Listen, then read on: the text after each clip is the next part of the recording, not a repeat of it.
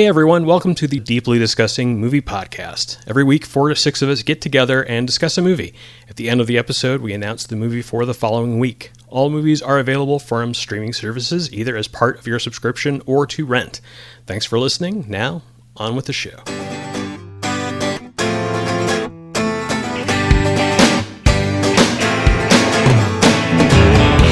Welcome to the Deeply Discussing Movie Podcast. I'm your host, Dale Maxfield. I'm joined by Brooke Merritt. Hello. Alicia Walker. Hi there. Nathan McKinney. Hello. And Zach Rowland.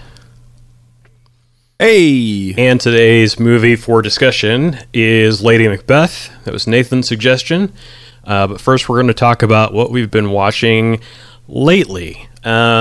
So I've seen a bunch of stuff recently. I watched Joe Bob's double feature last week, which was the quasi-zombie movie Mayhem and the completely bananas Tetsuo the Iron Man, which I had seen like 20 years ago but haven't seen since. Those are both fun to watch with his interjections and hosting commentary.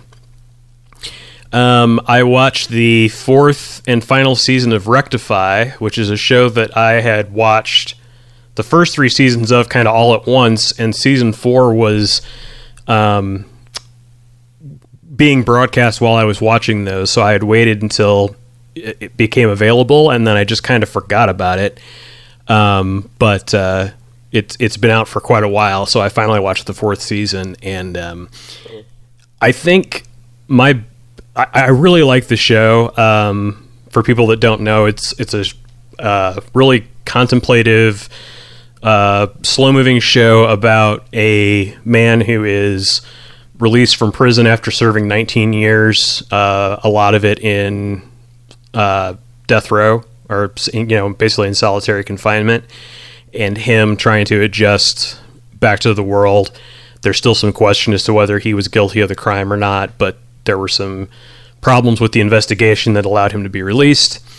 And my biggest issue with the show, I would say, is that every season felt like it just wasn't over. They never would come to a resolution. It was always just sort of more of an ongoing process. And this final season is that closure. It really does a great job of wrapping it all up, and so I would highly recommend it. It's a great show. I like Ray McKinnon a lot.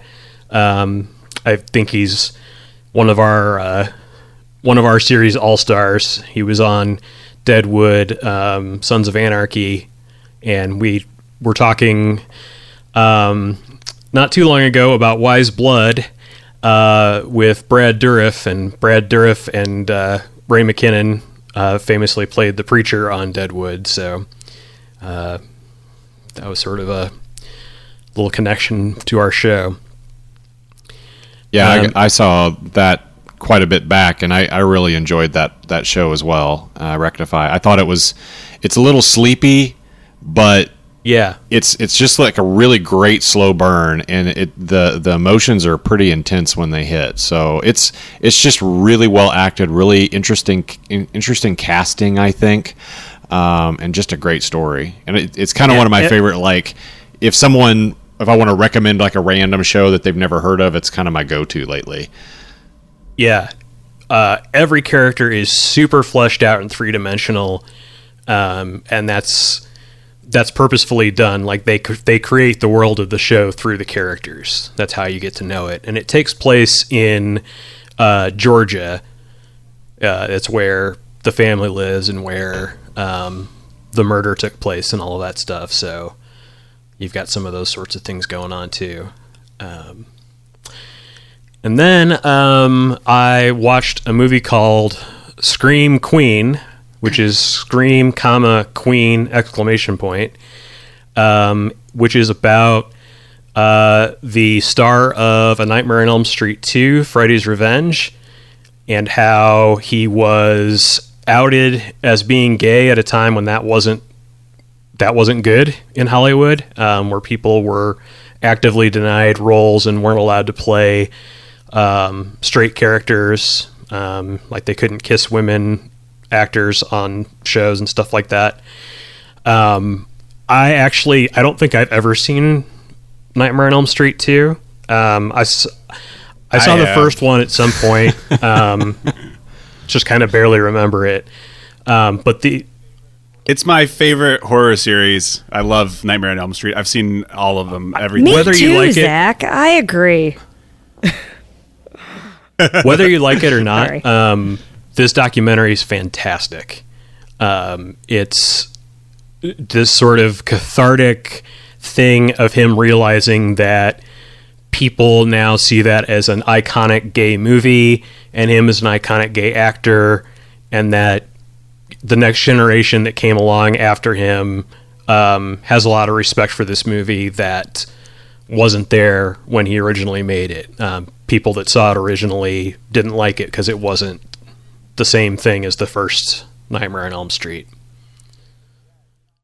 Yeah, I definitely remember that. Like, remember watching it and being like, this is different than the first one. There's not really a whole lot connected other than Freddy Krueger and some of the backstory. But like over time, I think it's actually one of the better ones because they get cheesier and cheesier, which don't get me wrong, I love. But like, there's some of them that are just awful. Like there's like Jason quality, or Friday the 13th quality.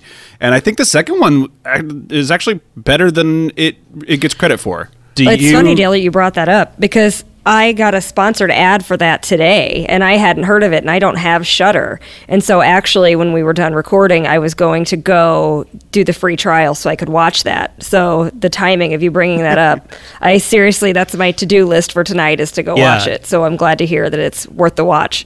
Shudder has it for free. I think you can rent it from some other places. For me, Shudder's well worth the $7 a month to get the Joe Bob episodes, the double features. I watch them live because I like to chat along with people while I'm watching it. It's sort of one of the rare like event television things, and you kind of follow the whole internet reacting to what's going on. But you can also watch all of that stuff VOD, and they've done a lot of great movies with that. So yeah, I would check that out. And yeah, you can get a 7-day trial to Shudder and watch a whole bunch of stuff to your heart's content and decide if you want to keep it or not. What about you guys? Oh, where to begin? I'll jump in here. All right, so I'm going to categorize based upon platform this time. Let's start with Netflix. What I've been watching on Netflix, and I'm not going to talk in depth, obviously, about all of these, but some interesting things that I've been piecing through in my free time. Medical Police, based off of Children's Hospital, which was on Adult Swim. It's very funny. It's like 30-minute episodes. There's 10 episodes. It's actually about a pandemic, and it was filmed and created before our current situation. And it's actually very funny and eerie how accurate they were with like the things that it's a rash basically, but it's like an outbreak of this rash, but they're treating it very seriously like we are treating our current situation. So it's like two doctors who end up becoming policed, but they're not police, and it's wild. It's very fun. Rob Hubel's in it. I cannot remember the other actor's name in it, but she's great. They're all from people from Children's Hospital, if people have seen that. It's fun and silly and just interesting. A lot of good comedy people in that. Also Netflix History 101. That's just like basically a documentary of interesting things that have happened throughout our history. There's like 10 episodes. I think they were all pretty fascinating. I'm a big history buff, so I always enjoy learning more about what's been happening in the world up to this point, and where we've landed based upon some of the decisions that have been made for us in the past and whatnot. So that's pretty interesting. Space Force, crush that Space Force. Man, that pilot episode was awful. And it got a little better. It got a little better by the end. I was like, okay, I watched it. It was like they tried to recreate The Office, but didn't. And it's a Greg Daniels show Steve Carell. Good people in it, really good. A lot of Second City people in it. Just like, I don't know, just wasn't really all there, or wasn't what I had hoped it was going to be. But nonetheless, I did it. Yeah. I watched it actually during when they like launched. We were watching it during the time when they launched the SpaceX. Yeah, and so like it's like all the timing on it is so funny. The new season of Queer Eye in Philly, which I've really actually gotten a lot into watching Queer Eye. My wife loves that show, and then they did a couple of seasons in Kansas City, and I was like, wow! So it was really cool to see that, and I mean, that's a good show. It's they mean well, and they try to help people, and I think that's really good and positive, and kind of what the world needs in terms of like just a couple of guys coming in and helping guys and girls too. They help all genders and everything, but just like sort of reorganize their lives, and I really like that. I wasn't a fan of the original. I'm not a fan. Sorry, I shouldn't say that. I didn't watch the original. Oh, yeah. Did anybody watch? Yeah, the original. I watched the original. I liked it a lot. I think it's basically the same premise as it was before, and it really was just like, I mean, that was Queer Eye for the straight guy, and it was like helping out these like lovable losers who couldn't like put their clothes on hangers and shit like that. So. Yeah, it's cool to just see them, and I actually get a lot of great tips. I no, the viewers can't, the listeners can't see this, but I manicured my beard after watching an episode the other day. I was trying to make it look all less quarantine-y. Entertaining and educational. So we're switching to Hulu. The Great. It's about Catherine the Great. It's by the people who did The Favorite. And I got to say, I really loved The Favorite. I thought it was really great and well done, and just fun and funny. The Great is okay for me. I think there's moments that I enjoy, but overall, I'm kind of not as interested. I like the story of Catherine the Great. I don't, I know some things about her and the history of that, but this is obviously very much like a loose adaptation of her life, because it's not anything that like everybody speaks British, like it's not Russian at all. Somebody on this show has watched The Great before. Was it Brooke? It was me. Yep, I didn't get all the way through it, but I did watch the beginning of it. Okay. Yeah, like it's not bad. It's just I think The Favorite was so well done. Cinematography's good, the acting's good. It's Elle Fanning playing Catherine the Great, and I cannot remember the actor's name, but the guy who plays Peter, he was actually in The Favorite also. So he's he's perfect at this. But yeah, it's fine. It's good. And then a couple of movies. I'm gonna go down a Mission Impossible run. I've never watched all of them. I've seen the first one, and then I seen the second one and the sixth one, and nothing in between. So I'm restarting from the beginning. So I just watched the first one, and I was like, "This is great." So I was watching it, and I was like, "Oh, this movie holds up." And then he used a CD-ROM to download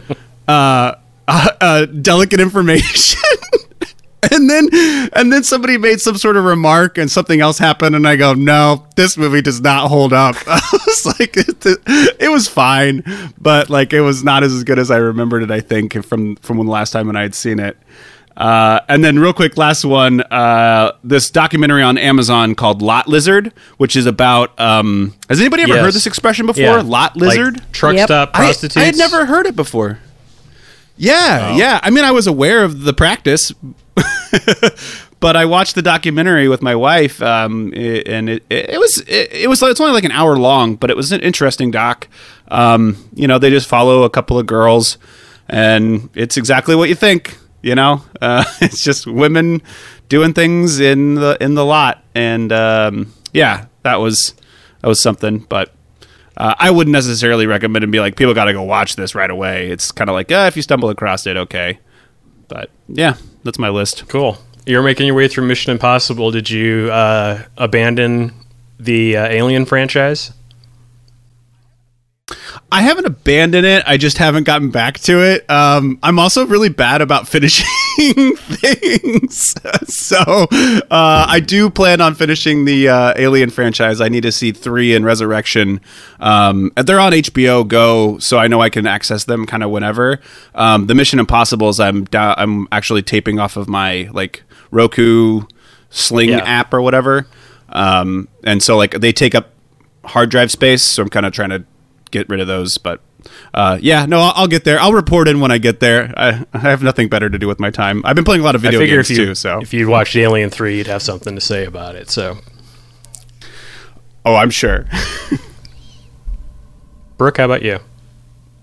My list is relatively short. I haven't been watching a lot.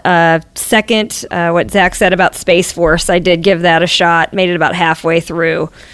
Don't know why I'm still watching, but I'll probably finish it. I did watch The Lovebirds on Netflix, which was kind of pushed to Netflix rather than theatrical. I liked it. It's Kumail Nanjiani and Issa Rae.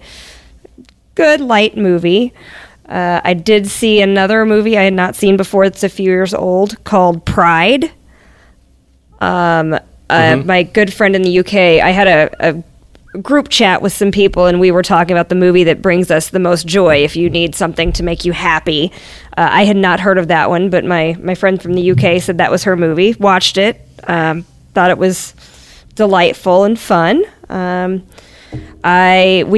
family has invested in a projector and a big 18-foot, I think, inflatable screen. So we've been watching a lot of the classics. We've done a Back to the Future viewing on the big screen in the yard, some Goonies. Cool. But more importantly, I started 90 Day Fiancé since the last time I was on. I have come to the dark side, and I started watching. If only Aaron was here to scold you more. I know. I kind of am glad that Aaron isn't here because I don't think he wants to know this.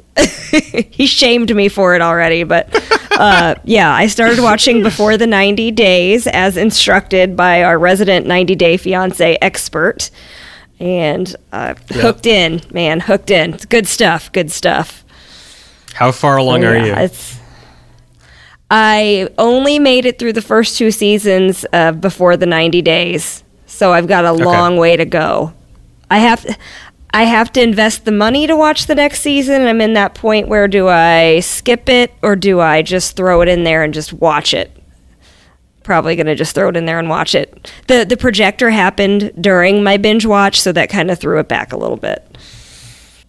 Well, I did a whole marathon run of RuPaul's Drag Race Season 1. Never watched it. Always kind of wanted to. Heard things about it.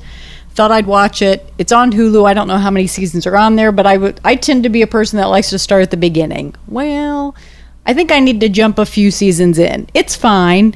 It's a VH1 show that when it pulls up is before widescreen TV, so it's all short and long, and it looks all funky and stretches everybody out, I guess. It just, every time I'd switch the ratio, it bounced to some other one. But, and it was a little, I've become spoiled with the high definition. So I was getting annoyed by the cloudiness of everyone. So, and Nathan actually walked in when I was watching an episode and was like, what's going on with the Doris Day screen filter happening? And so it kind of felt like that. But it was fine as reality shows go. I like a good reality show. So far, it's not a great reality show, but I think it gets better. So either I'll maybe jump a few seasons down and watch it. I'm not sure how many seasons they've done of that, if any of you guys have watched that, but I thought I'd check it out. So I was watching some of that. There's been 12 seasons of it. There's been 12. Okay, I think I could jump a little bit. I got the premise down. I don't think I'm going to sacrifice much for the reality TV to jump in a little bit later. So I'm going to try that maybe later. Mm-hmm. And then we watched a little Back to the Future, which Brooke already mentioned. Not in the backyard on a big inflatable screen, but just in the comfort of our own home. And that's always fun, just all the, everything they've done so meticulously to set up all the, little things for later, and looking at stuff in Doc Brown's apartment that are later in the mansion and things like that. I always enjoy that kind of thing. Other than that, I don't think too much else. I'm trying to think if there's anything. Oh, I did Queer Eye for the Straight Guys. Well, not for the straight guy anymore. But yes, I also started watching the new season of Queer Eye because I also really enjoy that and loved them in Kansas City. So I agree, it's just a feel-good show and gets my eyes a little misty episode or two. And I think it goes a lot deeper and a lot. It's not as much on the surface as the old show was years ago on Bravo. I think in the cast, I like the cast a little bit better than the original show. But other than that, we've been pretty busy. So I can't say that I've watched it. I mean, Drag Race took a while just getting through season 1 of that. So I kind of marathoned that, and that was about it. She was talking about the RuPaul, me walking in on it. When I walked in on it from the other room, the line I heard, I wasn't sure what she was watching at all, but the line that I overheard was, "Now you have to lip sync like your life depends on it." Lip sync for your life. Lip sync for your life. Lip I was sync like, for your life. what are you watching? Yes.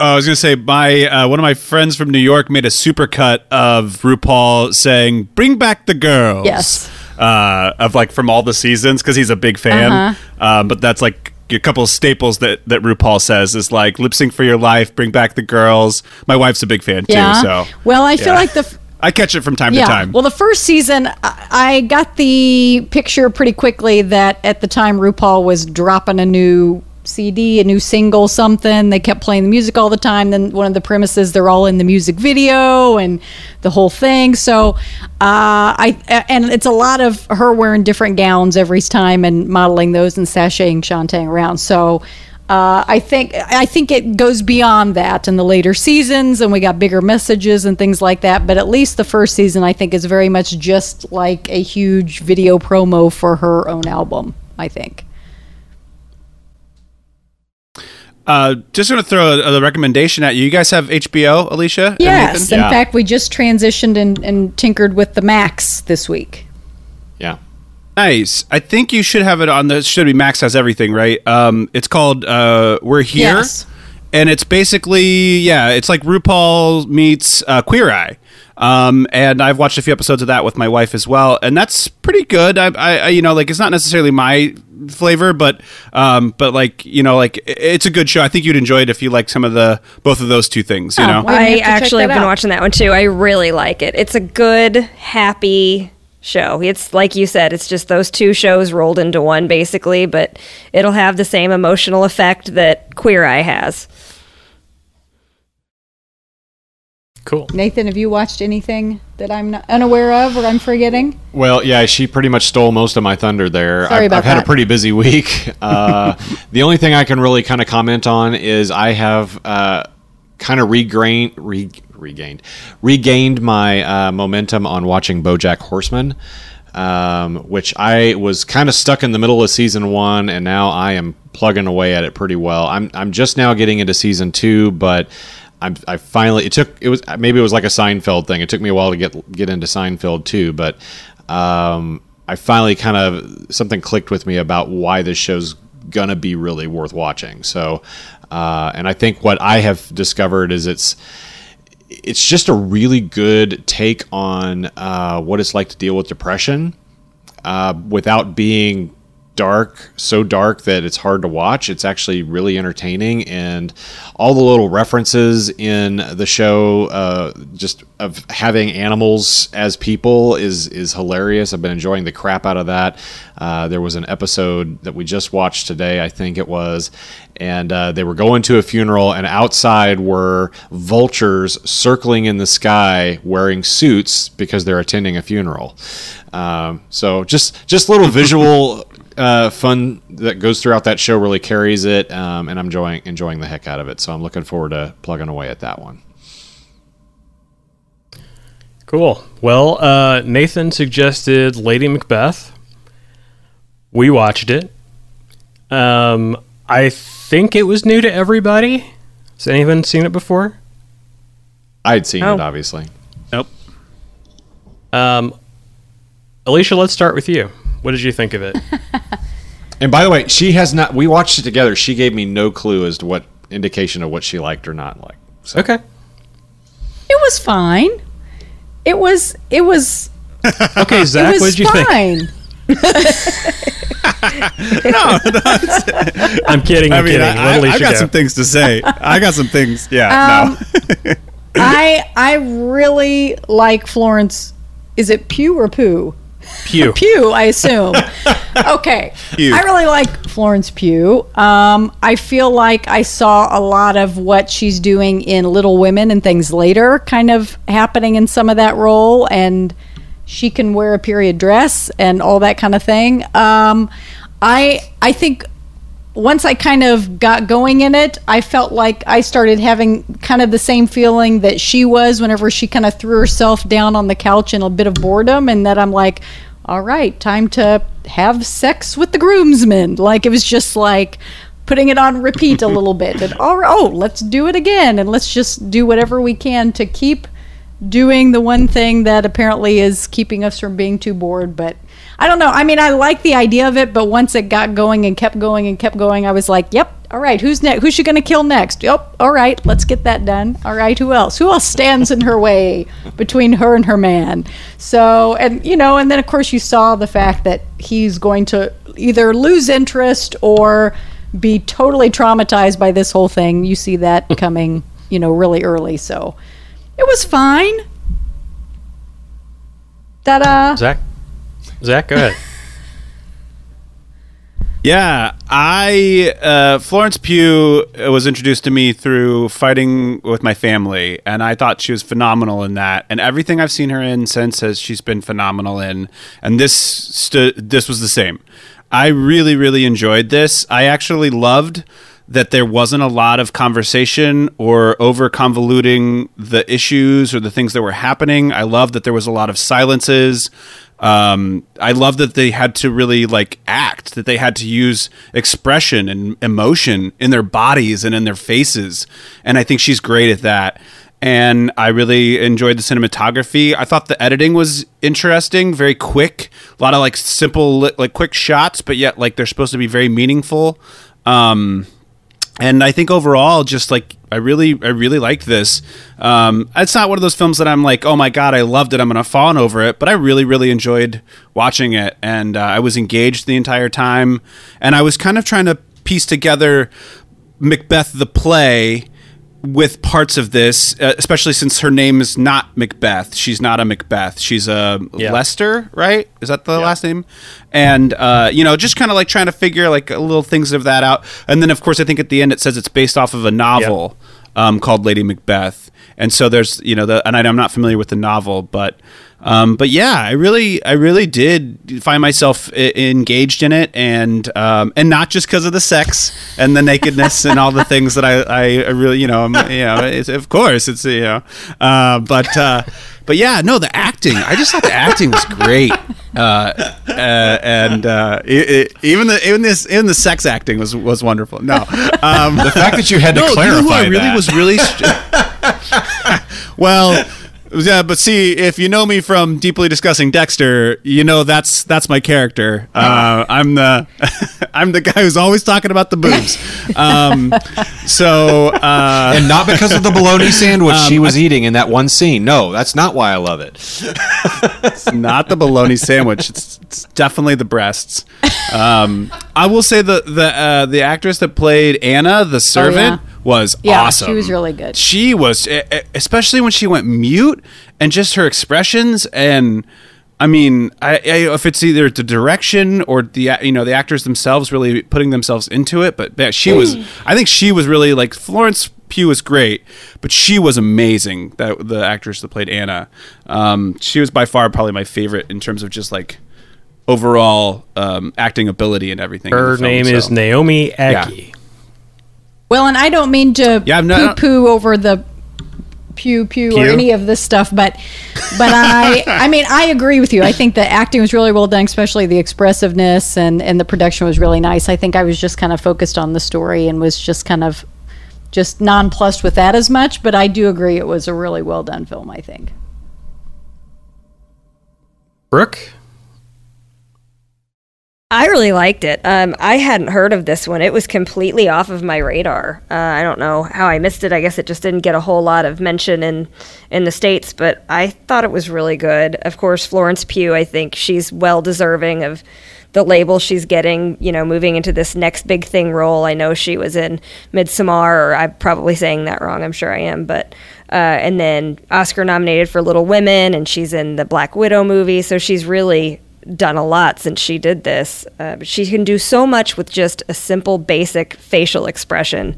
It's pretty astounding. I thought she played it so well.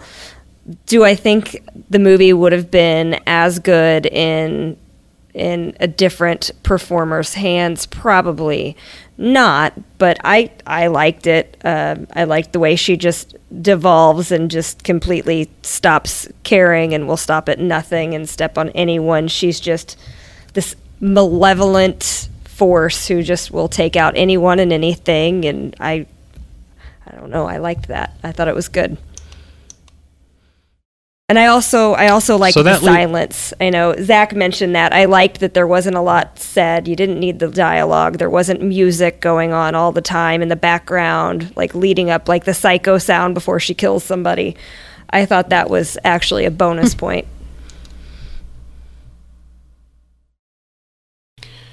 So that leaves me. When I was watching the beginning of the movie, and Zach kind of alluded to this, the movie starts out with a lot of scenes that you're supposed to infer information from. It doesn't tell you things. It just lets you infer things, like the fact that the husband doesn't sleep with her on their wedding night, things like that are just sort of left out of the action. So it's interesting the way that they show that. That approach, I don't think it lasts the whole movie. By about the halfway point, they've moved into full action mode. There's enough going on that every scene has, consequences happening in it, not outside of it. You're not hearing about things that happened off stage, which is kind of a funny nod to Macbeth as well, in that Lady Macbeth in the play dies off stage.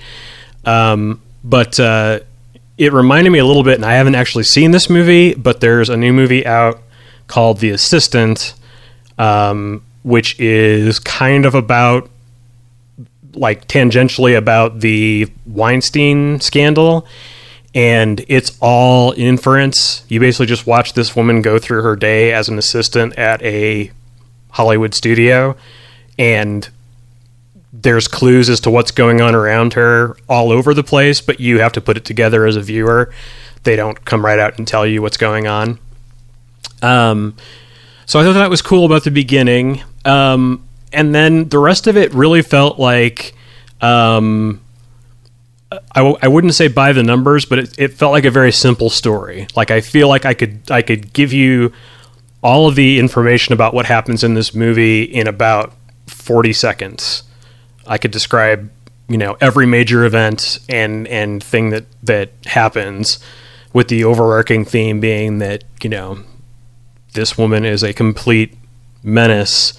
And maybe as a viewer, it's a question of when you decide that she's a complete menace. Is she a menace when she possibly poisons the father, though you later find out that she definitely did? Is she a menace when she kills her husband with the fire poker or whatever? Or is she a menace when she smothers the kid, or when she kills the horse? I'm guessing a lot of people will definitely be against her by the time she kills the horse, because you just don't shoot a horse. But for what it is, it's a decent period drama, romance sort of thing. Not necessarily my cup of tea, and not necessarily one that I would jump to recommend to other people.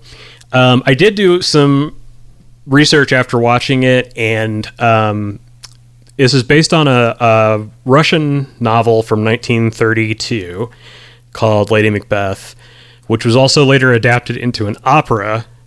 And I think the opera actually keeps it a little bit closer to the source material because the original story is set in Russia. Some of the differences in it are that, it's a very similar story of, she starts sleeping with this guy and gets her husband killed and basically just keeps getting rid of people that get in her way. But she and the lover get found out, and they're sent to a work camp in Siberia at the end. And in the Siberian work camps, the genders are segregated from one another. But she sneaks out of her camp, she bribes somebody and sneaks over to see him.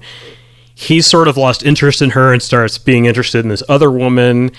The other woman wants a pair of stockings. He talks the main character out of a pair of stockings, but then she finds out that it's for this other girl, and then she pushes the rival girl into a body of water and then jumps in herself, and they both drown.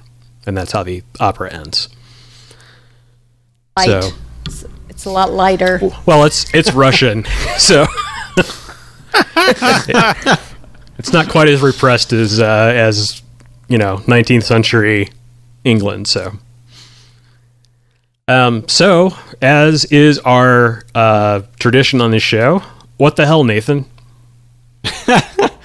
So I came to this movie. I had been seeing quite a few independent movies at our local theater here, and I ran across the trailer for this one, and the trailer leaves it pretty ambiguous as to what the tone of the movie is.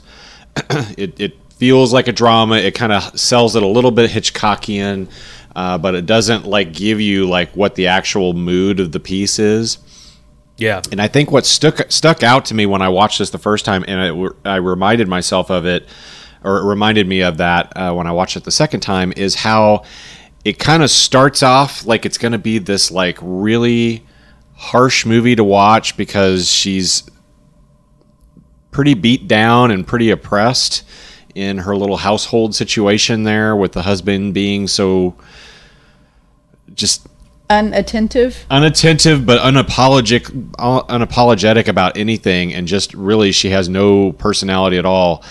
And I think what's kind of interesting about this movie, I think it would be a movie that would fall completely flat if it wasn't for the fact that her tone just totally twists it. So there's the scene where he tells her to face the wall, and I find myself cracking up at it because it's really icky. It's a very Harvey Weinstein thing to pull, but there's something about the tone of the way she is and the whole thing that just kind of triggers you to oh, this is a little bit comedic, and it just keeps picking up and going with that. I mean, I think that the father-in-law is a really good example of that because he's obviously over the top caricature wise. He's the actor's great, but he's also just a little further along than you would expect for a drama. He's really just crazy bad, so I think, I don't know if he's like a Scrooge McDuck. Yeah, I was thinking Ebenezer Scrooge too. Yeah. Very much so. Yeah. So yeah, I mean, I get the criticisms, if it's a little bit repetitive, once you kind of get that that momentum, you kind of know where the movie's sort of going. But I think there's a lot of little subtleties to it. I think the acting is fantastic through it by pretty much everybody involved. Like I said, I like the dad who's playing. The actual husband's barely in it, but the guy that plays her love interest, I think, is kind of interesting and compelling. And I love the actress who played Anne.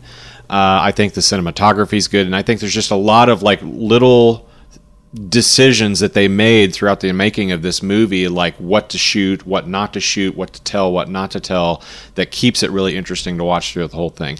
I don't think it's the best movie in the world, but I definitely think it's worth a peek. I liked how they sort of framed each act with her sitting on the couch with the dress. Yeah.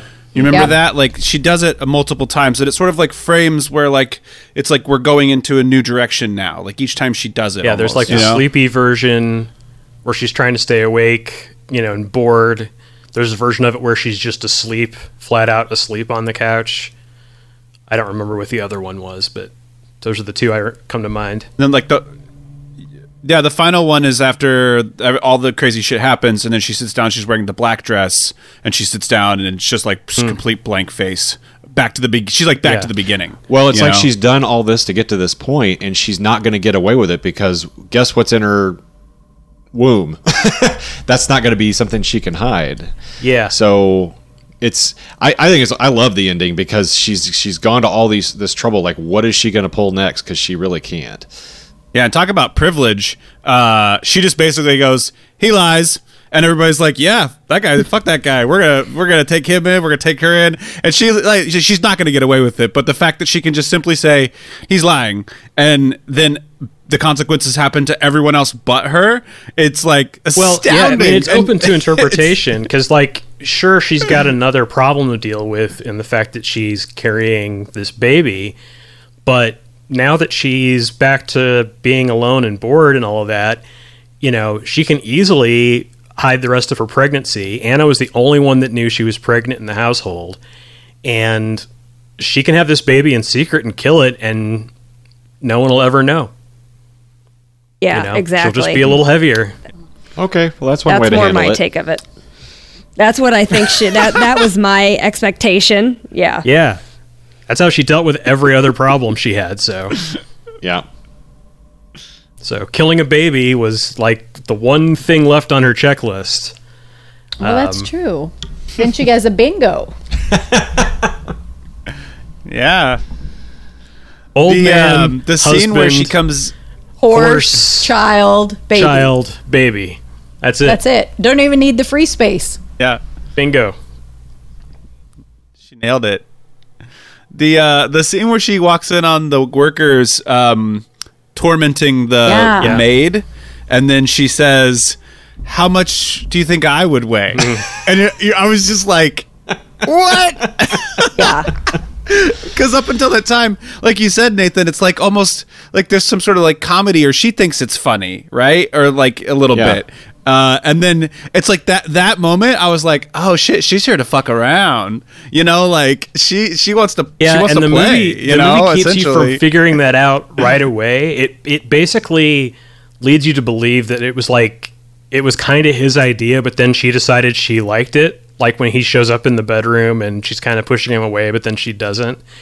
I think like she's absolutely evil scene is when she goes and literally licks his wounds after he's been locked up by the old man. It's like, yeah, this woman's a nutcase.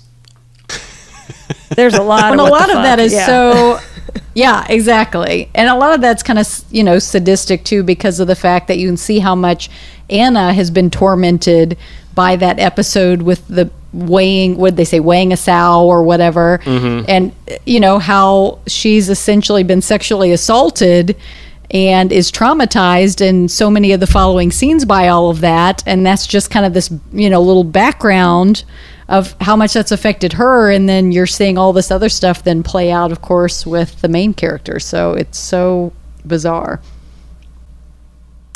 Yeah, next time I'm looking to be very sadistic and evil, I'm just going to go out for a bit of fresh air. I think I love that they're like, stay inside. Yeah. No, I must get some fresh air. That's where it all started. It all started air. because she wanted fresh air, and everyone, even the priest, told her, "Nope, you're not supposed to do that. You're supposed to stay inside." Nobody tells Zach he's the most beautiful woman you've ever seen. Don't do it. Come on. So, just out of curiosity, am I the only person that thought that early scene that I said that I was struggling with whether to laugh or not? Anybody else find that scene funny or get that? Or I'm just curious. I didn't. Because it's... I think I can see. I don't think I thought that in the moment, but I can see what you mean by it, because she does do a little like head turn, because like clearly he's in the corner jerking off, and it's you're kind of like, oh, okay, and then she like does a little head turn, like a thing like. Yeah, like I can see how it could be like she thinks it's comedic, so it could be comedic, or she thinks it's funny that he's like not having sex with her, but would rather just pleasure himself as opposed to pleasuring both. I don't know, like she's amused by how pathetic he is. Yeah.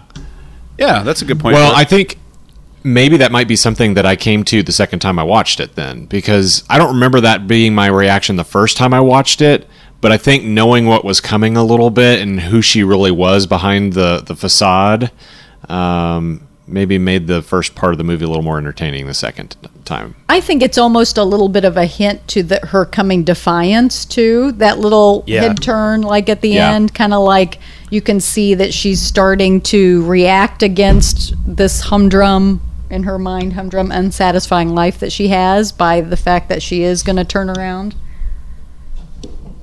Yeah, I think too that the movie has some interesting race issues going on, where the husband, as we find out, is into black women, and maybe that's why he's not interested in his wife. Maybe, or maybe he's in love with Teddy's mom, and that's what's really going on, and the father forced all of this on him, so he's just sort of going through the motions, but not really.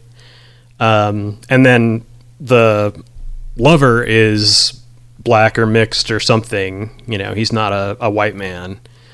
So there's a lot of little bits and pieces there. I thought for a minute that they were going to try and pull the old switcheroo with Teddy and her baby, but that didn't end up happening. So, yeah, I was picking up on the race stuff as well, because I thought, obviously feels very deliberate that they put people of certain races in certain characters, or they cast them that way. And so, but I think like that also speaks to the time period, and then of course just to in general how certain races have been treated over time. But specifically it just goes to show you there's it's almost like looking at the United States and I hate to say it like that, but it's like slave owners, and how they would treat a lot of their slaves, and they would have these kind of relationships with them. Obviously, like Thomas Jefferson, to point out one specific one. This is unique to this adaptation, because the novel, it's all Russians, and the opera, it's all Russians. Yeah, that's why I say it's deliberate. Obviously, I think is because they deliberately was trying to make a point with it. But I get that point. I think it was good that they didn't just make it all white people. That's my point. Well, I think there's inherently not only is she a higher class than Anna, but she's also a different race than Anna. If all of this happened with the cook character instead of the maid character, then it's got kind of a different feel to it. If she starts shacking up with a white guy, it has kind of a different feel to it. And this has more of a there's more of an implied taboo going on. Well, it almost seems as the very first part of the movie is kind of progressing that maybe she might actually friend up with Anna and kind of partner with her a little bit. Yeah. And it becomes really clear as you go forward that no, she actually sees her as a different class level and treats her, much harsher than she maybe would have otherwise. And I think having that, the time period and then the history that goes along with that kind of helps that characterization and helps that storytelling without having to hit you over the head with it. Yeah, I can see that. Yeah, it's like she feels like she can kind of almost get away with everything because she knows that she can kind of hold it over Anna's head a little bit. Not like they're friends, but in that master-servant sort of situation where it's like, you can't speak out against me. I own you. Just as much as I'm owned, I also own you. So no matter what I do, you can't speak out. And you see that. Anna refuses to speak out against her at any point. And you can look what happens by the end with her. Almost kind of the same thing with Sebastian to a certain degree, where he's complicit, but he finally speaks out. But then look what happens to him, and it's just sad, Yeah, absolutely. So is it funny now, Nathan? I was about to say or hilarious.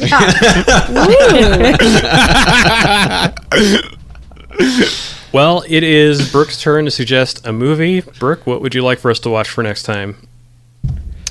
So I had a couple of things in mind. This one just popped into my head as I was pulling in the driveway about 40 minutes before we started, and I don't know why. I haven't seen it in years, so I'm curious to see how it goes. But Citizen Ruth.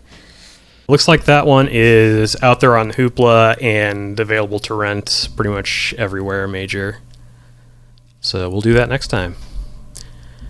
But thanks for discussing Lady Macbeth with me, guys, and thanks everybody for listening. We will see you on the next Deeply Discussing Movie Podcast.